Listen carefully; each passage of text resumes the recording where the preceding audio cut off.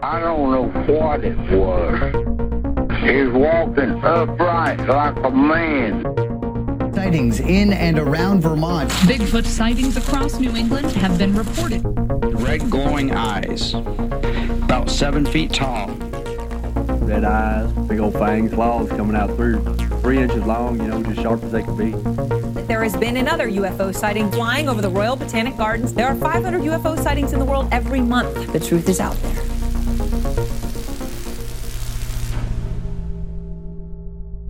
But no, I really enjoyed it quite a bit, and then I played way too much Dragalia Lost again. I'm still very addicted to that game. Yeah? Yeah, it's gotten pretty bad, actually. So there's this game mode, because it's like an event happening, and you have to upgrade these facilities, like, by a crazy amount, and you know how I do with progression mechanics. Yeah. I've gotten the like event specialty thing up to level 27 of 30 in about 3 days. And then, so you get a couple thousand per run of this thing. Yeah. So I'm currently at 401,794 for this like special event currency. And you only get about 1,000 to 6,000 a run. Oh, so shit. I've played way too much of this game. Actually, I can tell you approximately how many times I've played one level. 67 times. Oh, man. Yeah. It takes about 5 minutes to play, too. Damn. I'm John. I'm Brandon. And this is Planet Fae. And there's no good tagline for it. It's just a bunch of fairies flying around. It's fair enough. I like the Planet Fae name. I'm picturing Planet of the Apes, but totally replaced with Tinkerbells. I feel like that's a way more terrifying movie than Planet of the Apes. Extremely terrifying. Like, if there were just a bunch of Tinkerbells, imagine Dr. Zaius as Tinkerbell. Yeah. All the singing people and the piano and all that stuff, because I never actually saw Planet of the Apes. What? Either any of them? I've seen bits and pieces. I think I saw you know what's weird? I might have seen the entirety of Escape from the Planet of the Apes. Really? But none of the other ones.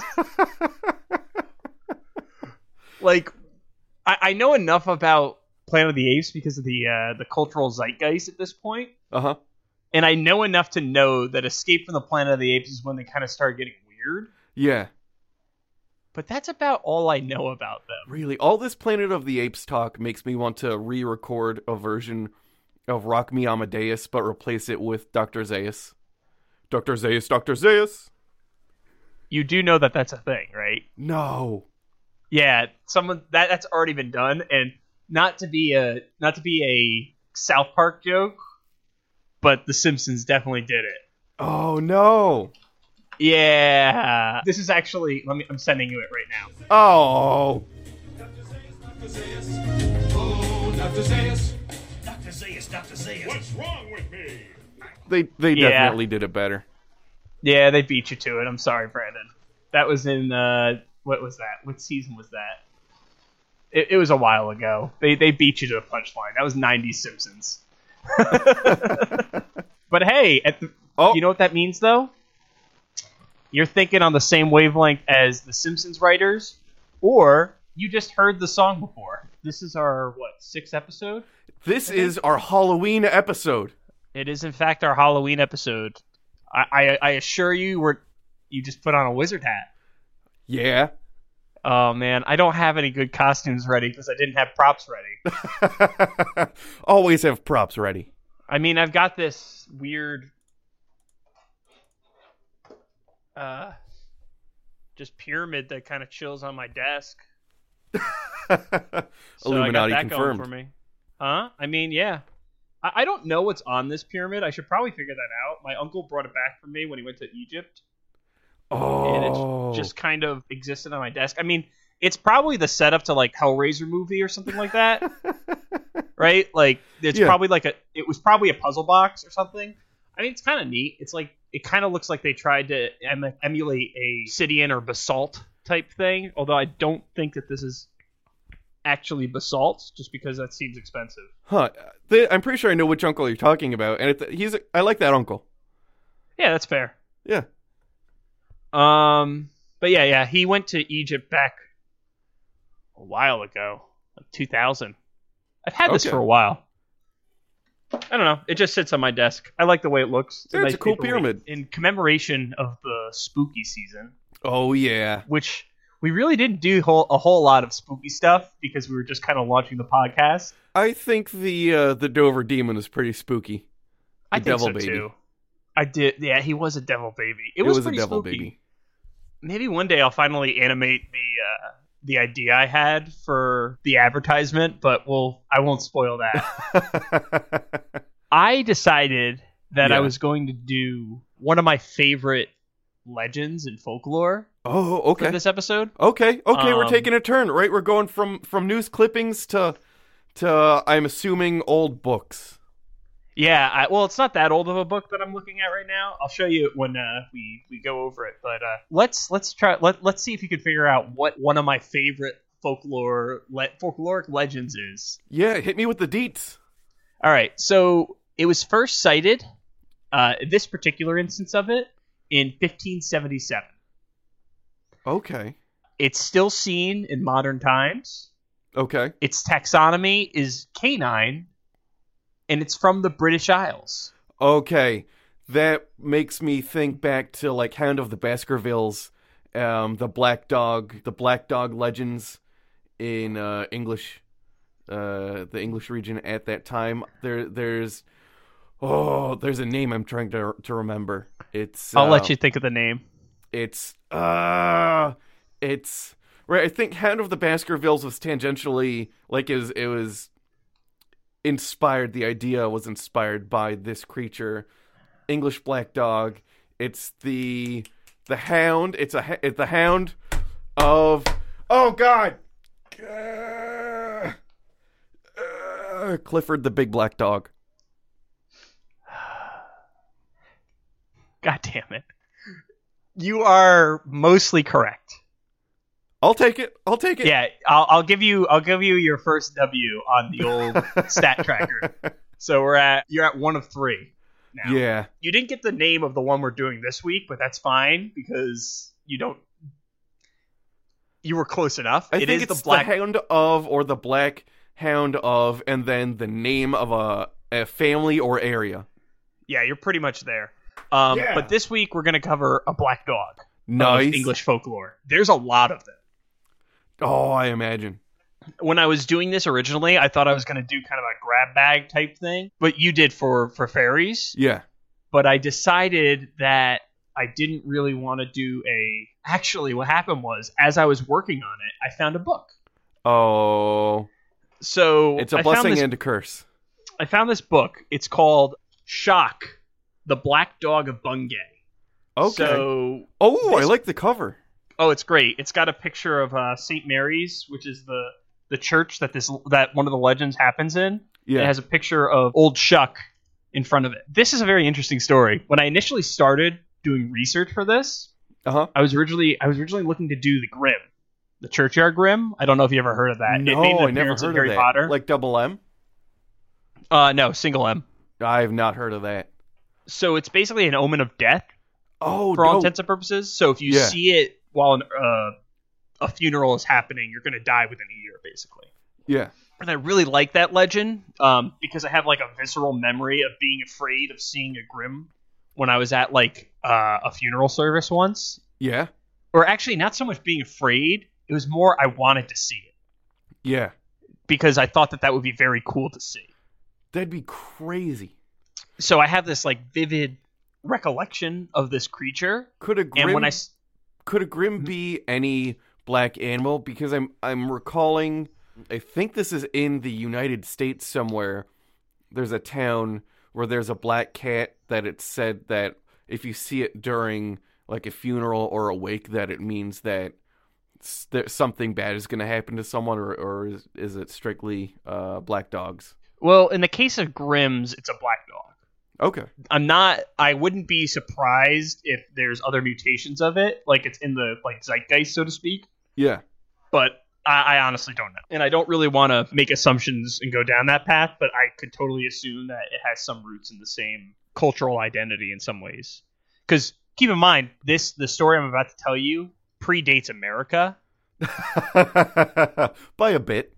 By a couple hundred years. So it's entirely possible that these concepts existed a priori to the creation of America. Yeah, and were brought over. It follows that, and actually, it makes even more sense once we get into some of the more social and political parts of what this story is about. Oh, nice! I like that. I like that a lot. Let me give you a brief description of what the black dog, or in this case, black shuck, looks like. Okay. Because each of them does have a variation of like how they look. So the Grim has a certain appearance. The Barghusts, I think it's a Scottish form of black dog, they have a specific appearance. Black Shuck, he's kind of interesting because I've heard him described in multiple ways, and I found a lot of sources that had different descriptions for him. Basically, black dogs, as it says on the tin, they're black dogs. The type of breed of dog they are, their size, how corporeal they are, eye color, all those things vary depending on the region, depending on the story. Okay. That being said, there's two key traits. One, they have a black coat, and two, they're dog-shaped, as the name implies. These legends have existed for centuries. Yeah. There's some people who hypothesize that it's the result of Norse mythology's influence, Viking influence. Some people say the Romans are responsible. It's some form of Anubis.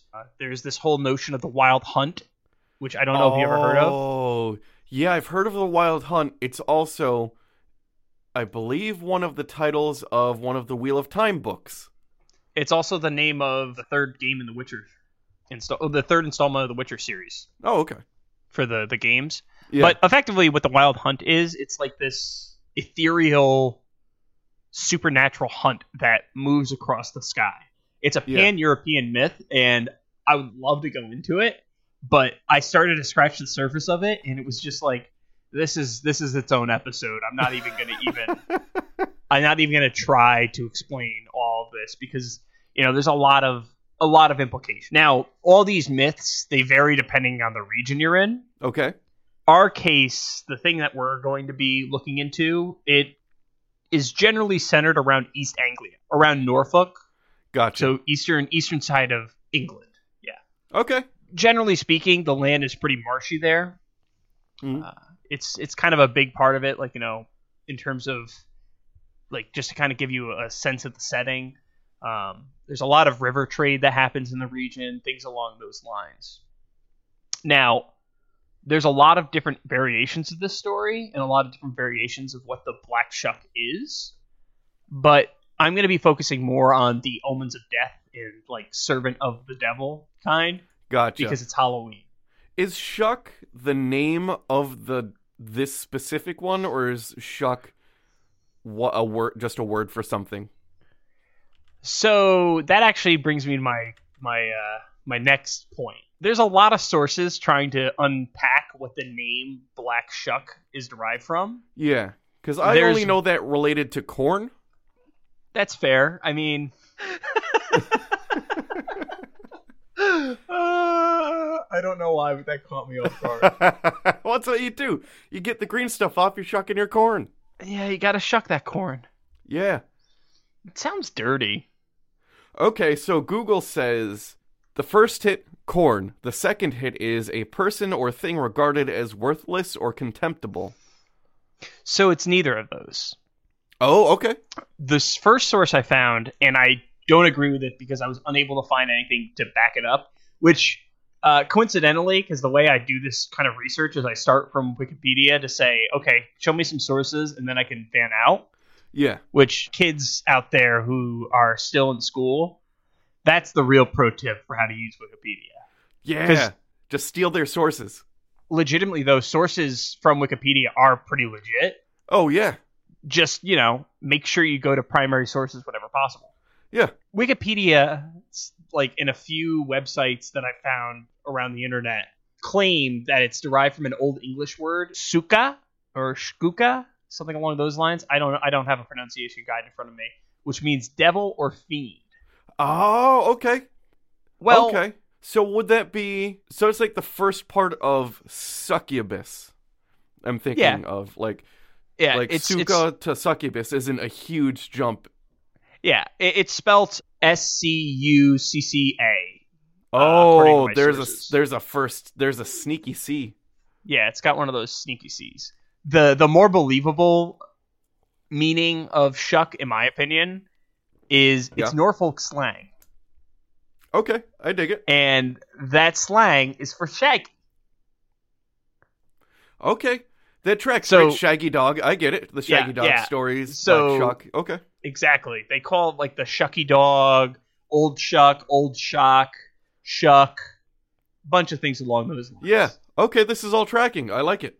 Yeah, I actually like that. That's my favorite idea for what to call the old shuck or a black shuck is it's like a shaggy dog. It's a black shaggy dog because, in fact, most descriptions of it involve it being a shaggy dog. Right on. That's just the way it's described. The place the that black shuck. Sorry to cut you off, but is the black shuck itself a shaggy dog, like the Shaggy Dog stories? Like, what do you mean the Shaggy Dog stories? So, as in like. A shaggy dog story is like a long rambling. It's like a really long joke, but you don't realize it's a joke till you've already they've wasted 5 minutes of your time. And so it's like just the Aristocrats. Totally absurd. Yeah. Oh okay. Yeah. I wouldn't call the Aristocrats a shaggy dog. Actually, you know what? It might be. It might actually be a shaggy dog. It's just an extremely dirty shaggy dog. Yeah. Like, really dirty. He played in the mud for a while. And it turns out it wasn't mud, but a septic tank. And there were 5 dogs. And then they did a whole, like, trapeze act. And then... I like trapeze ass better. Trapeze ass. They did a trapeze ass. And then somebody walks up and talks to the person who's watching the dogs, because apparently it's the dog's owners and he doesn't really give a shit. And the person's like, so what are your dog's names? They're the Aristocats. Not the Aristocrats, Aristocats. Ah, yeah. That was a bad joke. That was a really bad joke. That went nowhere. Let me get back to the fact. The first recorded instance that I could find of black shuck was in a 1850 article in the Quarterly Scholarly Journal. And it was called, Notes and Queries was the name of the journal. Okay. And in the article in question, it was called Shuck the Dog Fiend. I don't remember. I forgot to write down who wrote this, but I'll just read you a little bit of a It sounds like a Magic the Gathering card. Shuck the Dog Fiend. It's a pretty good name. I won't lie. Yeah. Like, it's imposing, although it might be very funny to someone who Shuck is the Norfolk slang for Shaggy. Shaggy the Dog Fiend. Wait a second. Is Shaggy the Dog Fiend Shaggy from Scooby-Doo? He may be. He has a preternatural ability to eat food. Yeah. To the point that it's actually kind of demonic. The same food as his dog, by the way. Frequently. Yeah. I'm worried about Scooby's liver. I'm worried about Shaggy in general. That's fair. I think that dude burnt himself out somehow. I don't know how he did it. I wonder how it could have happened. It's a mystery. I mean, he's never smoking on the show. Ever. Ever. There's a lot of off-screen stuff going on, I suspect. My favorite thing about Scooby-Doo, and this is kind of on point because it's, a mystery show about ghosts and monsters. But my favorite thing about Scooby-Doo is that for years, the creators have asserted that they knew nothing about the implications of, like, weed culture and stuff along those lines. They're full of shit. Those guys were full of it. For years and years and years, they've been like, no, we don't know anything about that. Also, interesting fact, Shaggy, since... Who was Shaggy's voice actor? Oh, I know his name. Casey Kasem? Yeah, it was Casey Kasem forever. Yeah. Except for one. I think it was Casey Kasem in everything except for one item, and then it went right back to Casey Kasem. If I recall correctly, I could be misremembering, but in the live-action Scooby-Doo movie, they didn't show any smoking of the stuff, but I think there might have been a scene where Shaggy and Scoob get out of the van, and there's just a haze inside the van. So there is an implication of something, but they never actually showed it. Yeah. Well, anyways, Casey Kasem, Yeah. he was a vegetarian. Okay. Yeah, and he made a demand that Shaggy never ate meat on screen. Oh, that's cool. So I like that. after the first original series, when Casey Kasem basically made this demand, Yeah. for years Shaggy has been a vegetarian. Right on. Yeah, there's a few instances where he's not one, but this has nothing to do with Black Shuck. I just thought it was an interesting Scooby fact. Anywho, so this is an excerpt from Shuck the Dog Fiend. This phantom, I have heard many persons in East Norfolk and even Cambridgeshire describe as a black shaggy dog with fiery eyes of immense size and who visits churchyards at midnight. One witness nearly fainted away at seeing it, and on bringing his neighbors to see the place where he saw it, he found a large spot as if gunpowder had been exploded there. Oh, damn. A lane in the parish of Overstrand is called after him, Shuck's Lane. The name appears to be a corruption of Shag, as Shucky is the Norfolk dialect for Shaggy. It is not a vestige of the German dog fiend. Oh, is this not? Sorry, older English is shitty to read. Yeah. Is not this a vestige of the German dog fiend? Wow. Yeah, I like it. I can totally see, because Shaggy has, there's the glottal, like the hard glottal G right in the middle, and I can totally see, because I think this is a frequent thing with a lot of slang anywhere, is to just remove that, and you just say shuck, which will shorten it, and you hit the hard CK, and you don't have to go from that glottal in the middle to the Y at the end, because it's a weird mouthfeel. Shaggy. Yeah, I can see that. Shaggy versus Shuck? It's an easier thing to say. It's much easier to say. So, anywho, from this, we can kind of draw a few things, because this is the first instance of Shuck in any form of modern literature or modernity. There's a few key points that we have to take into account about Shuck when we're trying to identify a Shucky dog. Okay. So, one, it's from Eastern England, so the Norfolk area in general. Two, it's generally associated with churchyards and some kind of supernatural fire or conflagration or something along those lines. Yeah, cool-ass eyes. Yeah, and three, the eyes are glowing red. Oh, okay. Which is a very, very common description for it. There is one interesting point to make. Yeah. In some of my sources, it was described as having only a single eye. Okay, that's kind of neat. Was it the left eye? No. So it's like a single eye, kind of like a cyclops. Oh, okay. Yeah, and then some stories talk about it like shape-shifting and things along those lines. So it can't be eye shine because this is pre, like, flashlights. Yeah, I mean... Well, I guess firelight or what have you. Yeah, but it's less likely to be eye shine. It's another instance of glowing red eyes popping up again. Glowing red eyes are a very common motif in basically all cryptid stories and all folklore and things along those lines. And honestly, I think a lot of it comes from eye shine. Right? Mm-hmm. So this is me hypothesizing, so don't take this as fact, everyone. It's a fact. No. The following is fact. No, it's not. It is all fact. This is John trying to make sense of something with, me sitting literally in an armchair. This is me armchair folkloring. I have a hypothesis. Okay. About why eye shine is so ingrained into our cultural identity when speaking about things that are paranormal and supernatural. Mm-hmm. Imagine you're a caveman. Well, a recent caveman. Not the Geico caveman? No, they don't count. Okay. They got canceled pretty quick, to be fair. I Because, forgot hey, that was a show. Yeah, it was a show. Because, hey, how many times do you think, oh, you know what? I'm going to record a campaign. I'm going to take a successful commercial and turn it into a TV show. That's not going to happen. And it happened. It happened. Well, with their Royskop. It doesn't work. Yeah. Whether it happened... Successful is the operative word that didn't quite make it. Whether it happened or not is not a question. It did happen.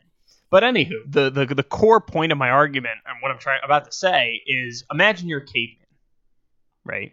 Okay. Or done. a nomad of some kind. Uh-huh. I've got a You're cave, sitting I've at a got fire. a painting. I've got drawings of buffaloes on the wall with blood. I'm sitting by a fire. Michael Cera is here next to me. Are you Jack Black? Yes. Okay. So imagine you're a Jack Black caveman.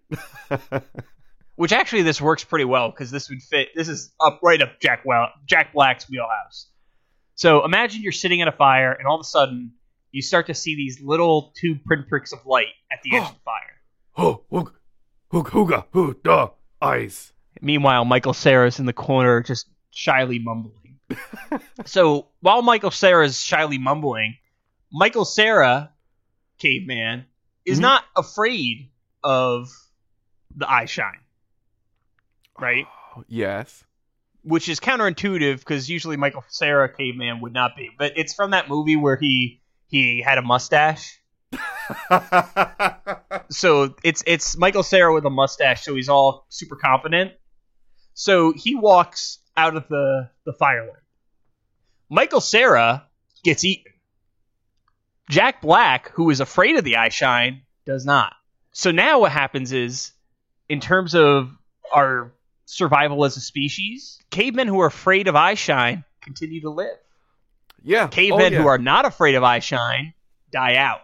Yeah. No, that totally even that ties back into the global fear of snakes that seem just inherent in everybody. And the same probably goes for spiders. We haven't done a spider episode, but nobody likes spiders except weirdos. And Spider-Man. I don't think Spider-Man likes spiders. He puts them on all his clothes. He puts the web on. He puts their house on all their clothes. He has his little spider. The spider on his shirt. I've played a lot of Spider-Man video games. I've read the Spider-Man comics. I keep bumping my mic stand. I get animated. You get me animated with these things.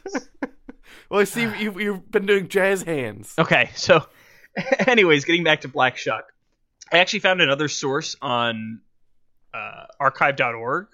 Nice. Shout out to archive.org, saving me money all of the time. Yeah, for real, actually. Definitely, if you're trying to do research, plug it into archive.org, and it might be able to give you something interesting. Or, better yet, if you have a local library, visit it and support them.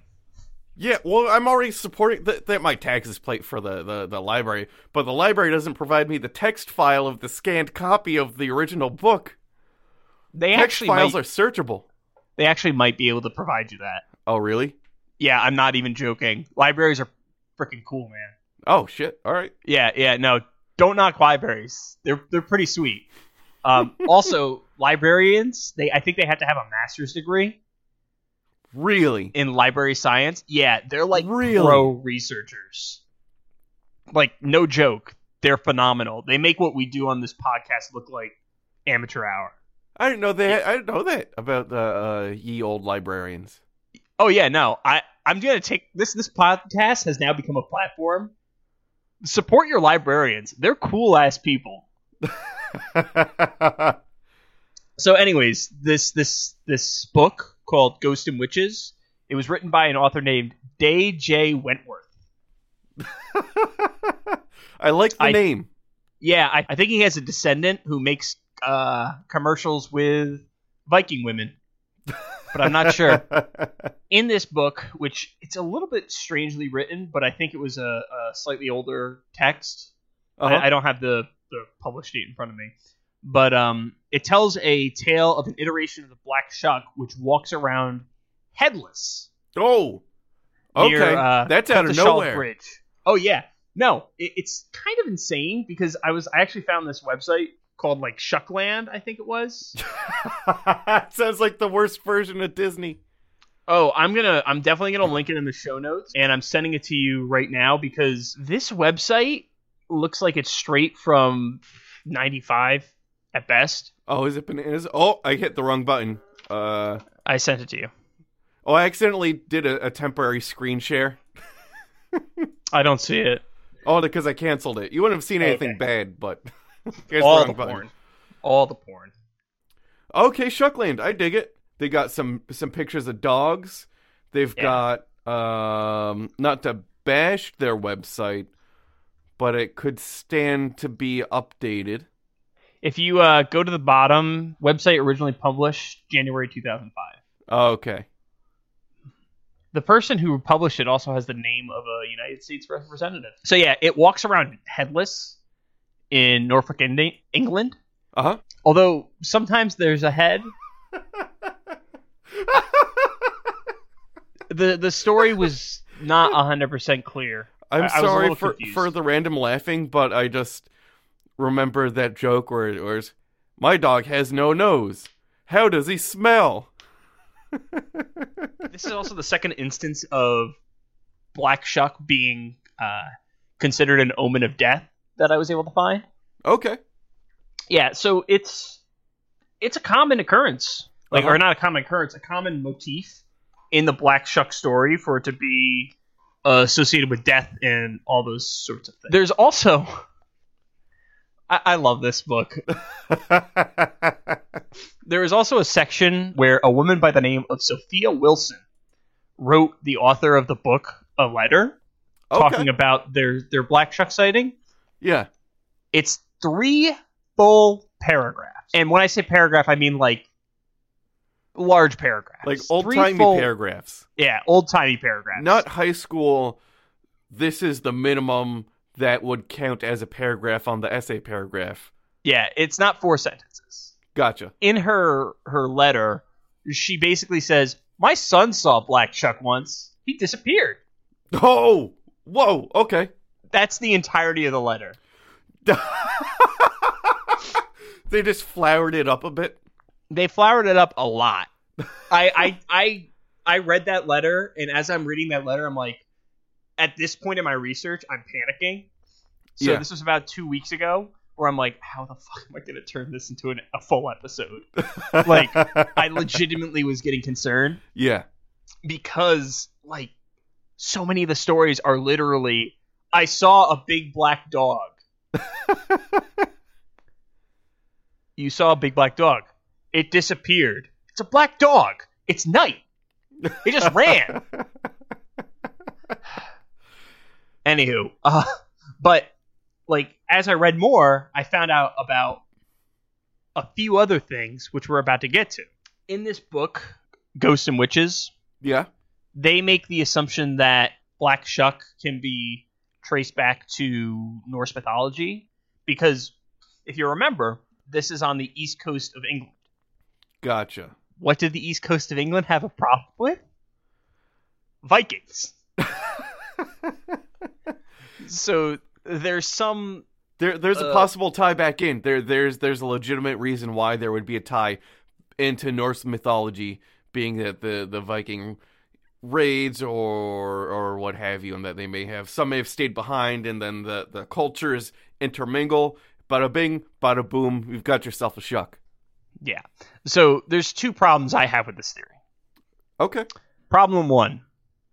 There's really only 2 dogs associated in Norse mythology, Gary and Freke, which both mean the ravenous or greedy one. Gotcha. They were Odin's pets, and they're basically carrion eaters on the battlefield. Yeah. Gary? Did you say is Gary? Jerry, like Geri. I don't know how to pronounce that. Jerry. Listen. Cool name. Listen. For your war dog. It means greedy one, the ravenous. It's actually a pretty cool name for your war dogs. This is Tina the Destroyer. That would be a phenomenal war dog name. Like, not even joking. Mm-hmm. If I saw Tina the Destroyer, I would just put down my weapon and let what happens happens. But the other problem with this, and this is a big one, a Tudor England farmer is not going to know about Norse mythology. You're lucky. That sounds true, yeah. You're lucky if a Tudor England farmer knows enough about their own religion. And that's not knocking them. They were subsistence farmers and they were working. Yeah, they're busy. They were working, yeah, like they're a lot. Extremely busy. Yeah. So just sheerly the fact of the matter is they're just not going to know as much about stuff like that because they don't have the cycles. Yeah.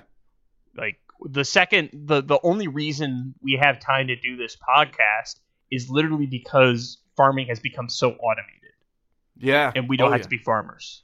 That's I would it. never make it as a farmer. You were pretty farmer adjacent for a while. Actually, that is true. I'm just gonna say that you were pretty farmer adjacent, like for a good couple of years. Yeah, at least the entirety of college. Yeah. Now, my primary source for this episode, and we're about to get into it, and it's a phenomenal story. Shock, the Black Dog of Bungay. It's a pretty small book, about 140 pages. It was written by Dr. David Waldron and Christopher Reeve. It's a really good book. The Christopher Reeve? I think he's a Bungay local. Oh, I gotcha. Not Superman. So, this book is phenomenal. And I totally agree with their assessment that saying that this is either related to the Wild Hunt, Anubis, Kerberos, Norse mythology, all those things, that's totally reductionist. It takes away all the weight of the story because there's a lot of cultural context to the story that is not these things. Now, keep in mind, these things might have eked their way into other areas, but it should be noted that in general, there is a tendency for dogs to be associated with death. That is actually a thing. Oh yeah. Because dogs are carrion eaters. They'll eat dead bodies. Well, you've got Anubis, you've got Cerberus, you've got there's a ton of examples of dogs being associated with death or the underworld or similar items. And the fact of the matter is, you go to somewhere like South America, like Aztecs, Mayans, they also considered dogs to be psychopomps. Okay. And what's a psychopomp? Thank you for asking. Those are guides of souls. So, like, the Grim Reaper is a psychopomp. Anubis is a psychopomp. It's also my favorite word. It's pretty fun to say. It's pretty great, and there's some pretty awesome imagery if you Google psychopomp, which I totally recommend. But that's a key point. So, one of the reasons Black Shuck is associated with death is most likely because dogs are associated with death. Yeah. And a spooky dog that disappears and has glowing red eyes, well, it's not hard to see how the association happens. It's an easy one to make, yeah. Yeah. So, the core subject of this book that I read is about a particular Black Shuck story, which the author of this book doesn't really consider it to be a Black Shuck story. Mm-hmm. And that's largely because there's a lot of cultural context in this particular story. Yeah. But I personally think I think it can be categorized as one just because it fits the description of the 1850 myth story. Gotcha. So, let me tell you about Bungay. Bungay? It's a riverside town in Eastern England. It's not Ben Gay's brother? It's not Ben Gay's brother. Okay. I'm sorry. It's not Icy Hot's brother either, but it is its cousin. Oh, okay. Yeah. But not Ben Gay. They're not on speaking terms. Here, it's Ben Gay undercover. No, that's the other guy. I'm Bungay. Ben Gay's my cousin. God damn it. He has a mustache. So how does a town have a mustache? A town? Oh. Because this is a town. Yeah. There's a guy that was caught shoplifting once, and let's just say an item was removed, and now it's kept at Town Hall. Oh, boy. I don't even want to know. It's a riverside town in Eastern England, Norfolk, which in 1577 which is when this story took place. It's a comedy that was largely based on river trade in the production of hemp. Nice. Well, it was for sales for the river. Blaze it. Over the years, it would slowly become more and more of a hub for the region, and it's kind of weirdly like in that unique space where, because it's on a river, it has like, it's kind of like the central point of the East Anglian region. Yeah. Because it kind of links a lot of areas. Mm-hmm. But I'm not going to go into a whole bunch of depth on that, because I fully recommend anyone who's interested in learning more about the town of Bungay to pick up this book, because it's a phenomenal read. I blasted through it in like 2 days. Right on. Speed reading. I loved it. It was really good. I've marked up so many pages with notes. The event in question happened on August 4th, 1577, which apparently I think was a Sunday. I probably should have looked that up. And keep in mind, this is the last year of tutoring. That day, a massive thunderstorm hit. Massive. Absolutely huge. In Tudor England, a thunderstorm was bad, because most of the houses had thatch roofs. Yeah. So in Tudor England, if there's a thunderstorm, God fucking hates you. Just as a rule. roofs. Just as a rule. Yeah. So there's a story that survived from 1577. Oh, and right it's on. a pamphlet. It's a pamphlet that was produced by Abraham Fleming. The pamphlet in question was called A Strange and Terrible Wonder. Strange and... Okay. Who is this by again? Albert Humphrey? Abraham Fleming. He was I wasn't even close. Abraham No, not Fleming. even close. I literally just said it too. So Abraham Fleming was... he was an Anglican preacher. So at this time, this is about when the Anglican Church got made, a little after the fact, because of Henry VIII wanting to divorce his wife, largely. So they split off from the Catholic Church. It adopted a lot of things, but it dropped a ton of things. So I think a lot of the structure of the church remained the same, but they removed... what did they get rid of? They got rid of a lot of the trappings. It was much more Spartan church. Gotcha. Which is it's an important fact. According to Abraham Fleming, the congregation of St. Mary's Church in Bungay was engaged in worship during this thunderstorm when a formless shape of darkness descended upon the church. Oh, right on. As this formless shape descends upon the church, it slowly kind of morphs into this giant dog, huge, 7 feet tall, glowing red eyes, nightmare creature. Literally a hellhound. Yeah. In fact, black dogs are kind of the inspiration for the D&D hellhound. So as it runs in, it just kills 2 people like that. Instantaneously. Just snap, snap, dead. Yeah. And then a third person gets permanently disfigured by this creature. I think... Are there specifics? It described him as curling as leather or something to that effect. He got the way I'm imagining it is he gets struck with this crippling disease where he instantly is unfit to work. Yeah. Which once again, Tudor England, any form of crippling, not great. Not great. As it leaves, it burns the door to the church with its claws. That's metal. And then runs 13 miles away to the nearby town of Blightburg. That's not a great name.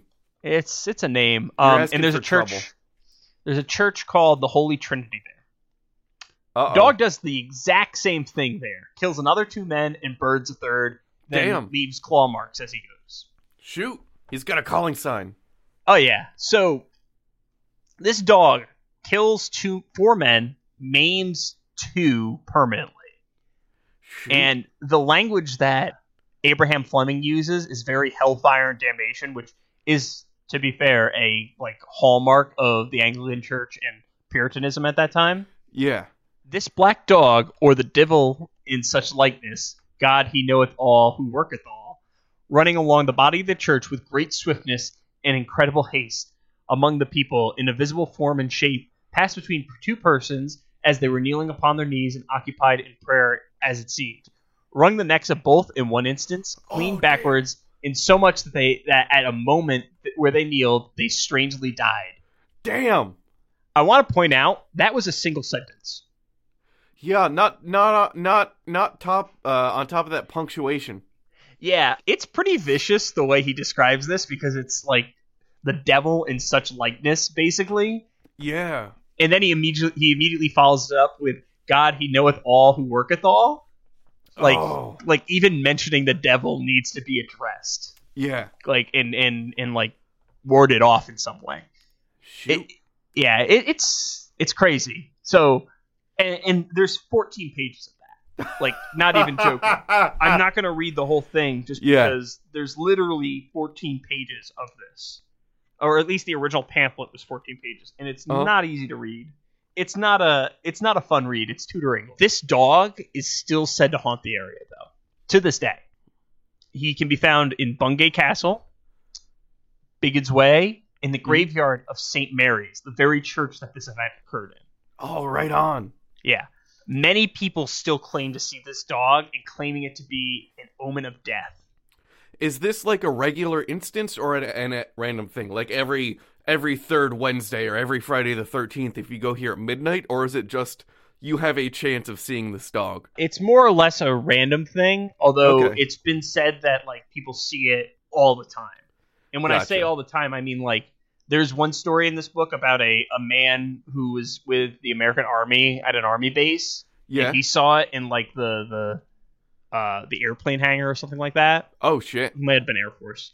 But there's one interesting story where someone was talking about cycling, and they see a giant dog in the middle of the road, so they stop, and a car comes, like, cruising through, and the dog it goes straight through the dog, and the dog's still sitting there, and then in an instant, gone.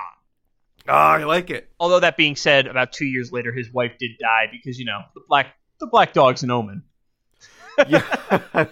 By these accounts, it seems like this dog is some kind of specter, demon, devil, or something along those lines. Yeah. However, this is a big however. People claim that this is a corporeal dog. Like an evil corporeal dog, or just they're explaining it as a regular dog? They're explaining it as a regular dog. Okay. So in 2004, and I think I sent you the link in the chat for the document.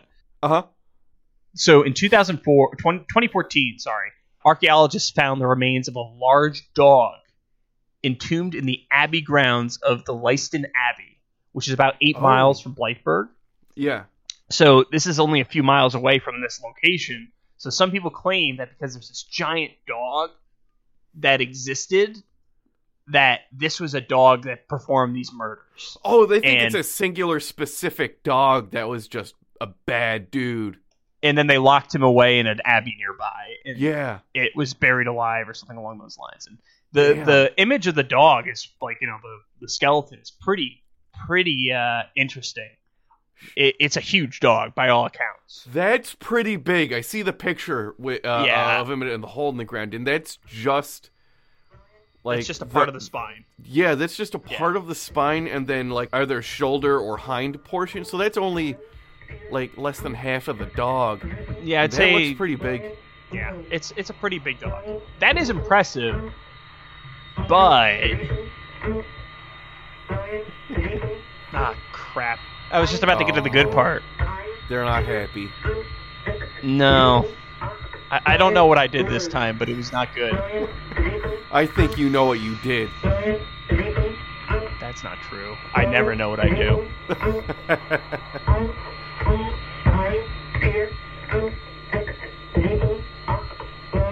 Today's sponsor is Incredisol. Incredisol is the newest shoe and boot protective liner in the industry. Incredisol is chemical resistant and slip resistant. The newest feature is the Tread Replicator technology. These incredible protective liners come not only in a wide variety of sizes, but you can order your treads to replicate any of today's most popular shoe brands. Leave the next guy wondering, who could have been here in those snazzy shoes? they'll never know they were Incredisol. Now back to the show. I think you can start to see how this story has kind of been haunting my brain. Yeah, it's a good story. I do really like it, and it ties in. I like that this branches out in a lot of other directions, and that there's a lot of other Black Dog stories, and this could sort of tie in at least somewhat to the origin of those. Yeah, it's wild. There's so much on Black Dogs. Like, if you go to the Wikipedia page for it, which, you know, Wikipedia gets a weird bad rap for, you know, being a bad source of information, but it's actually, like, amazing. Because it gives you enough... I will say that while the pages themselves tend to be shorter, they do, next to things, you'll see, like, a little number, and you can click on it, and it shoots you right to the original text that it came from. And you can just go try to find your original text through that, and they do their citations really well. It's really useful, actually. But, you know, as with everything, it's a tool. You have to make sure you use your tools properly. Yeah. And you have to make sure you don't fall into hoaxes, which is very important in this story. Oh, no. Did someone try to fake a black dog? Well, no. The story in question that I was telling you before we got interrupted by management. So rudely. Yeah, a little rudely. That particular story, it didn't really come from the most reputable source. Oh, where's this one going? So, that story came from the Daily Mail. I've linked you the article in the Skype chat.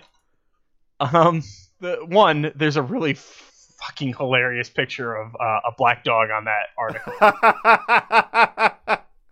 Yeah, you know what the black dog looks like? It looks like the same, you know the Spanish lady who, there was a church that had a painting of Jesus, and she thought that it needed to be touched up a little bit? It looks like she painted this black dog.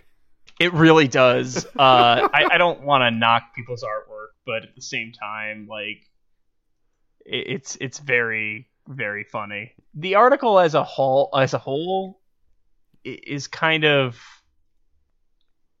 it's questionable. There's been some assertions that have been made that kind of assume that this whole thing was actually a publicity stunt to try and gain money for the dig. Oh. I didn't find any follow-ups on it, so I'm not gonna I'm gonna try and be careful about not spreading entire conjecture about this, and I should be very careful about that. But there's no real good reason to believe that this is the Black Dog of Bungay.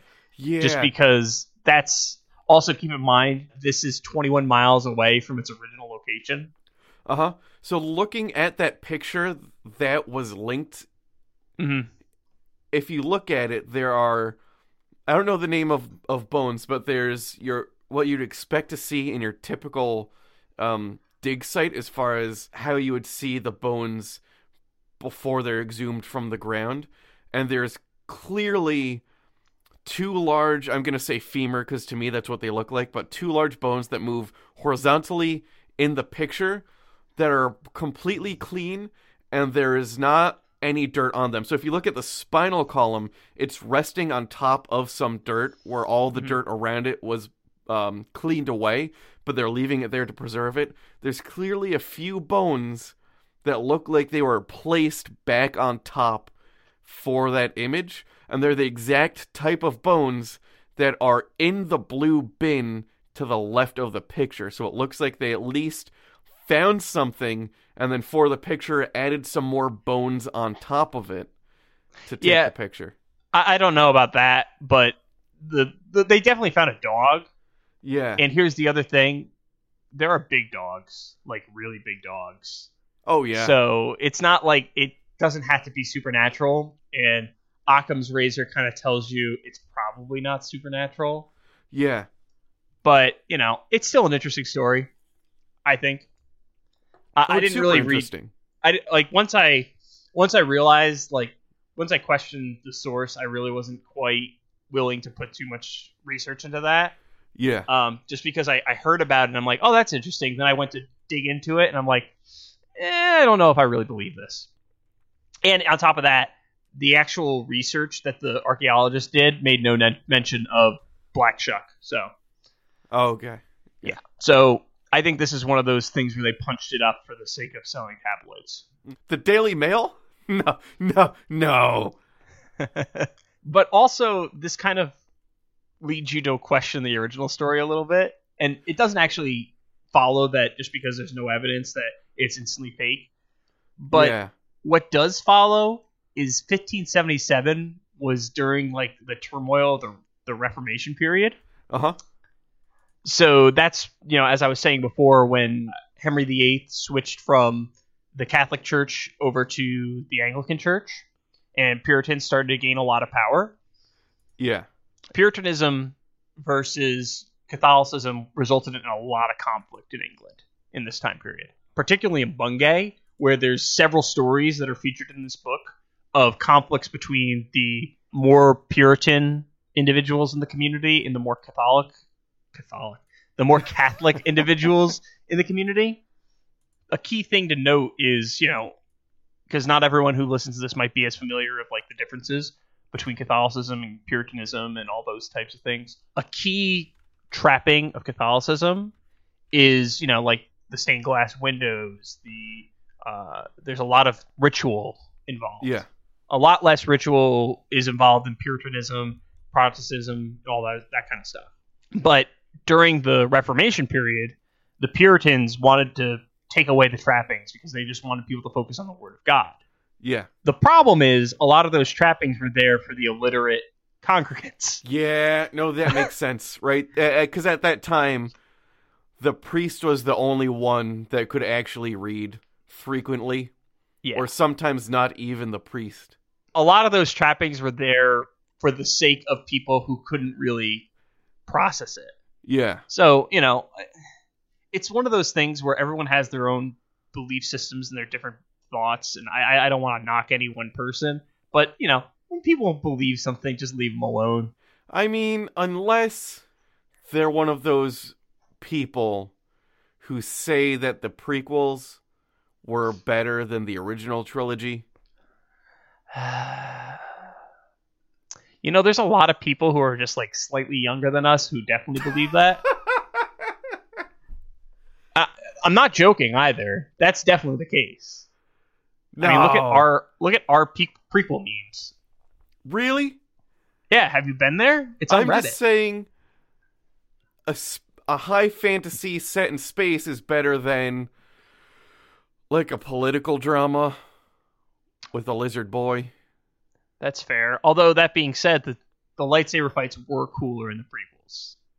Yeah, man. But let's move on from Star Wars facts. So, contextually, this is important in the story of the Black Dog of Bungay. Uh-huh. Because at the time of the story, there was a lot of conflict, as I was saying. Let's try and put two and two together here. There's a lot of speculation that it might have been Puritan neighbors framing their Catholic neighbors. Oh, man. Man. That's so good. Because, all right, they got struck by lightning. 2 people actually died. That's in the records. John Fuller and Adam Walker died when they were the church tower was struck by lightning. Which did severe damage. And not only that, the church ledger notes that a year later, it notes that it was a terrible storm. Oh, okay. That when it happened. In the church ledger itself, not just one of the pamphlets? No, not in the pamphlet. This is in the actual church ledger. Oh, man. The Blytheburg church ledger got destroyed, and there's no evidence of that, but the Bungay one has evidence of this happening. But it has no mention whatsoever of the Black Dog, which is key, because that's a big thing. Yeah, that's a pretty big one. So there's no evidence of the Black Dog of Bungay anywhere outside of Abraham Fleming's account. And Abraham Fleming is a Puritan preacher. Oh. So he jumped. He might have jumped at the opportunity to have a morality tale, basically. There's some speculation that he may have come up with it and he punched it up. I think he definitely punched the story up for sure. But there's no evidence to believe that he necessarily lied either. Yeah. It's one of those like weird gray areas where I'm not entirely sure, but he did impose some like literal symbology of the devil like coming to punish them and stuff along those lines. So yeah, he definitely had a stance for sure. And like I said, he eventually becomes a Puritan preacher after the story is written. Yeah. So there's some speculation that it's actually this story is incredibly similar to the story of the Jersey Devil. Oh, really? In that regard, because the Jersey Devil was literally a smear campaign, 100% run against the Leeds. So I have the hunch that this might have been similar, but the problem is because of the time frame, there's way less records kept. Yeah, and there was a giant fire in Bungay, like a couple years after this happened. So there's a lot of data that was lost to time. Mm-hmm. So who knows what exactly happened? Yeah. Another key fact, and this is actually on the Shuckland website that I found. Okay. And it's also, you can find it in a lot of writings and stuff like that. After this event happens, for several centuries, there's like only a handful of Shuck sightings. I just sent you the link. The Shuck sightings don't really start to ramp up again until the 20th century. Shoot, okay. Yeah. So it just drops off. Well, it doesn't even drop off. There's literally like 6 sightings before the 19th century, and then it jumps up. And I have the feeling that the 20th century one, or the 19th century one, was related to the story, what is it, Ghost and Witches? Yeah.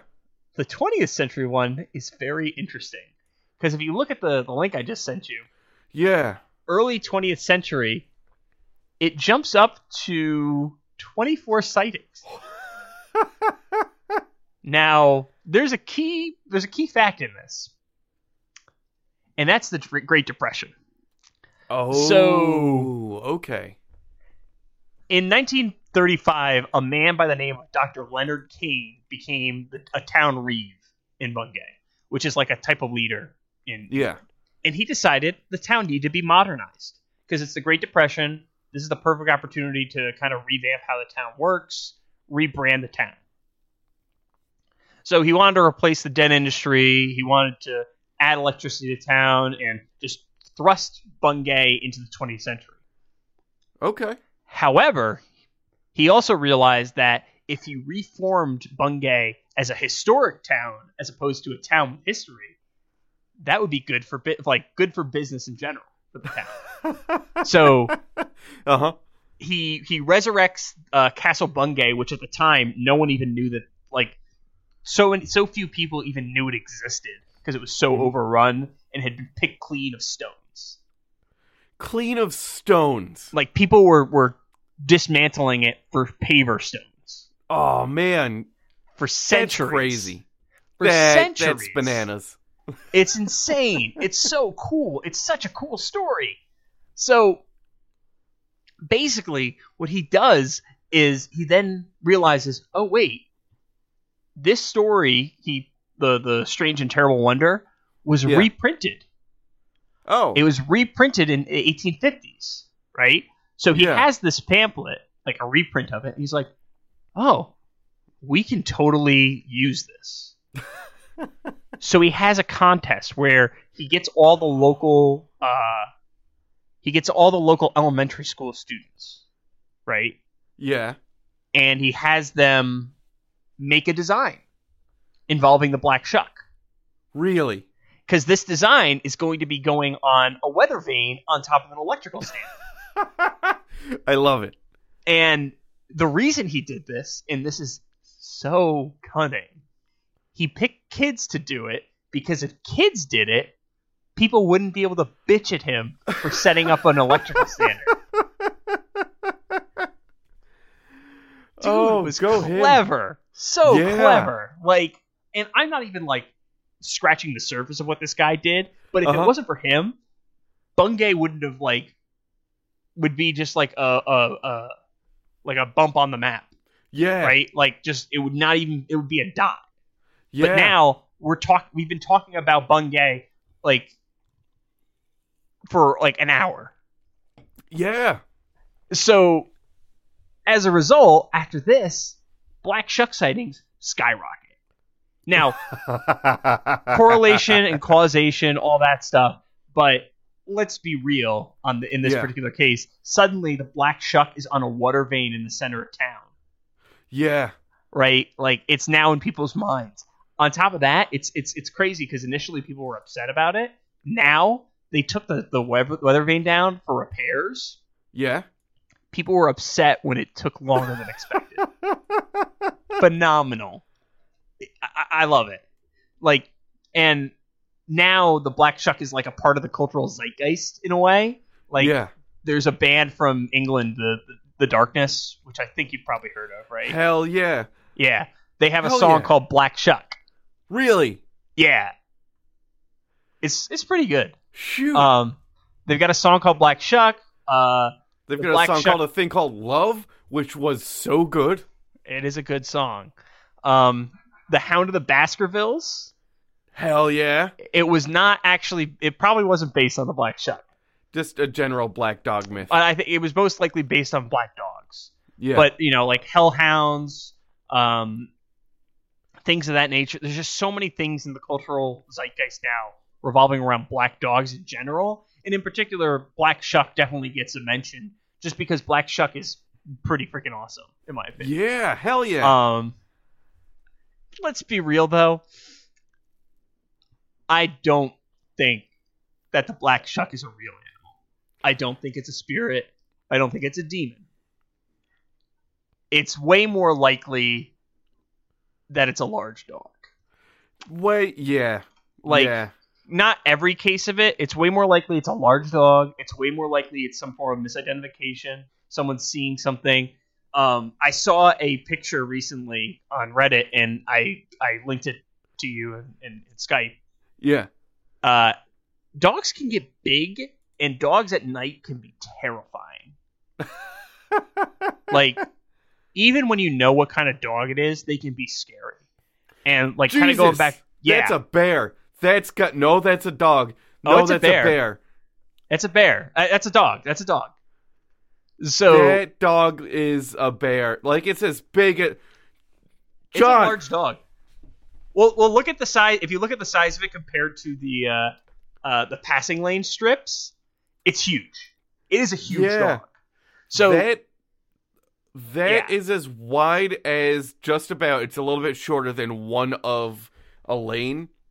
Yeah. One lane, and that's I used to know this. I think 8 feet. It's a big dog. That's a big dog. I think it's a wolf in this case, but still, the fact remains that... Holy shit. And then there's English Mastiffs and Wolfhounds and things along those lines. So dogs can get huge. And you're in marshland, so it's really easy for a dog to just disappear. But, I think ultimately it's important, this story, because it's a part of the culture of Eastern England. It's massively important. I legitimately think it's an interesting story.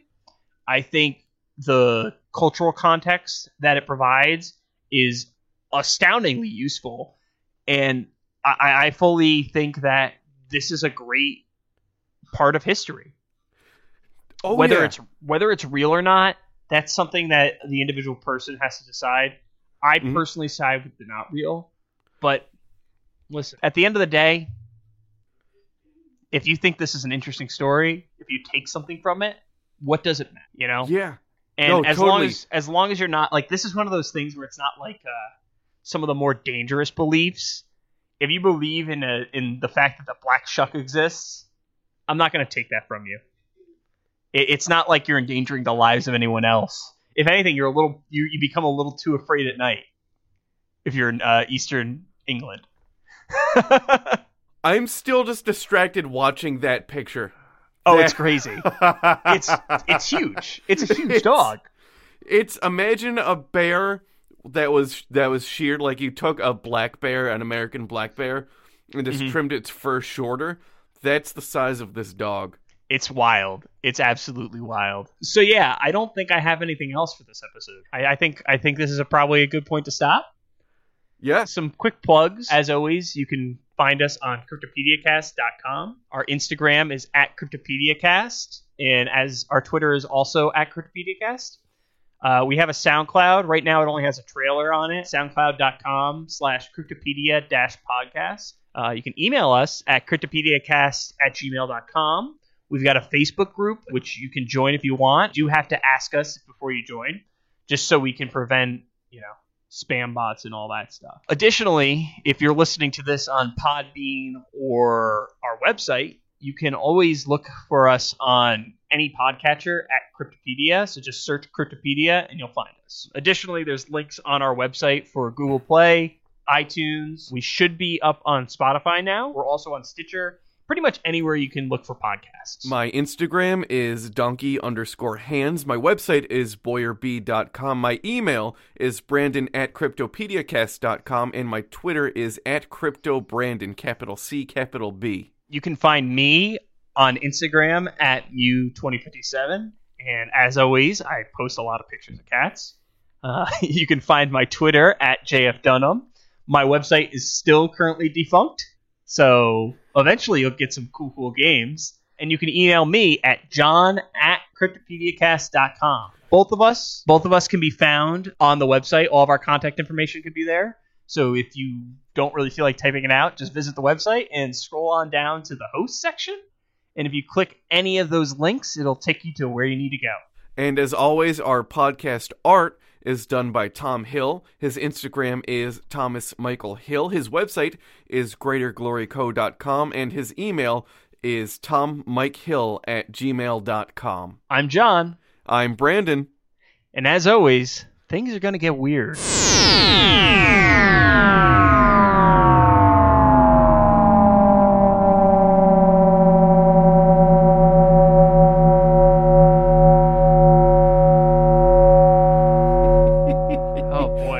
I liked that one. That was a good one. I like the story. I'm so glad to have that out of my brain. I can imagine. This has been clunking around in my brain for 2 weeks. I wanted to get it out last week when we recorded Fairies, but my book wasn't here yet. And if I hadn't done that, if I hadn't waited for this book, I would have missed out on the meat and potatoes. Yeah. This book was phenomenal. It was worth every penny. How many sticky... I see tabs in there. It looks like the entire length of that book is just about covered in the sticky tags. Well, because every page had something great, and I forgot to buy a new highlighter, but I had sticky tags. That was a lot less humor-oriented, I feel like, that episode. Well, I was more just listening. I was like, oh, okay. I think the story was so interesting that it was hard to make jokes about it, just because it's just Well, there's an actual narrative. I'm just writing down. I've got my field notes, so I can make a little note to myself. But also, look how far back this chair reclines. No one should ever go back this far in a desk chair. What? It's hard. It goes back hard enough for you to do a legit sit up. That's horrifying. That's also an amazing chair.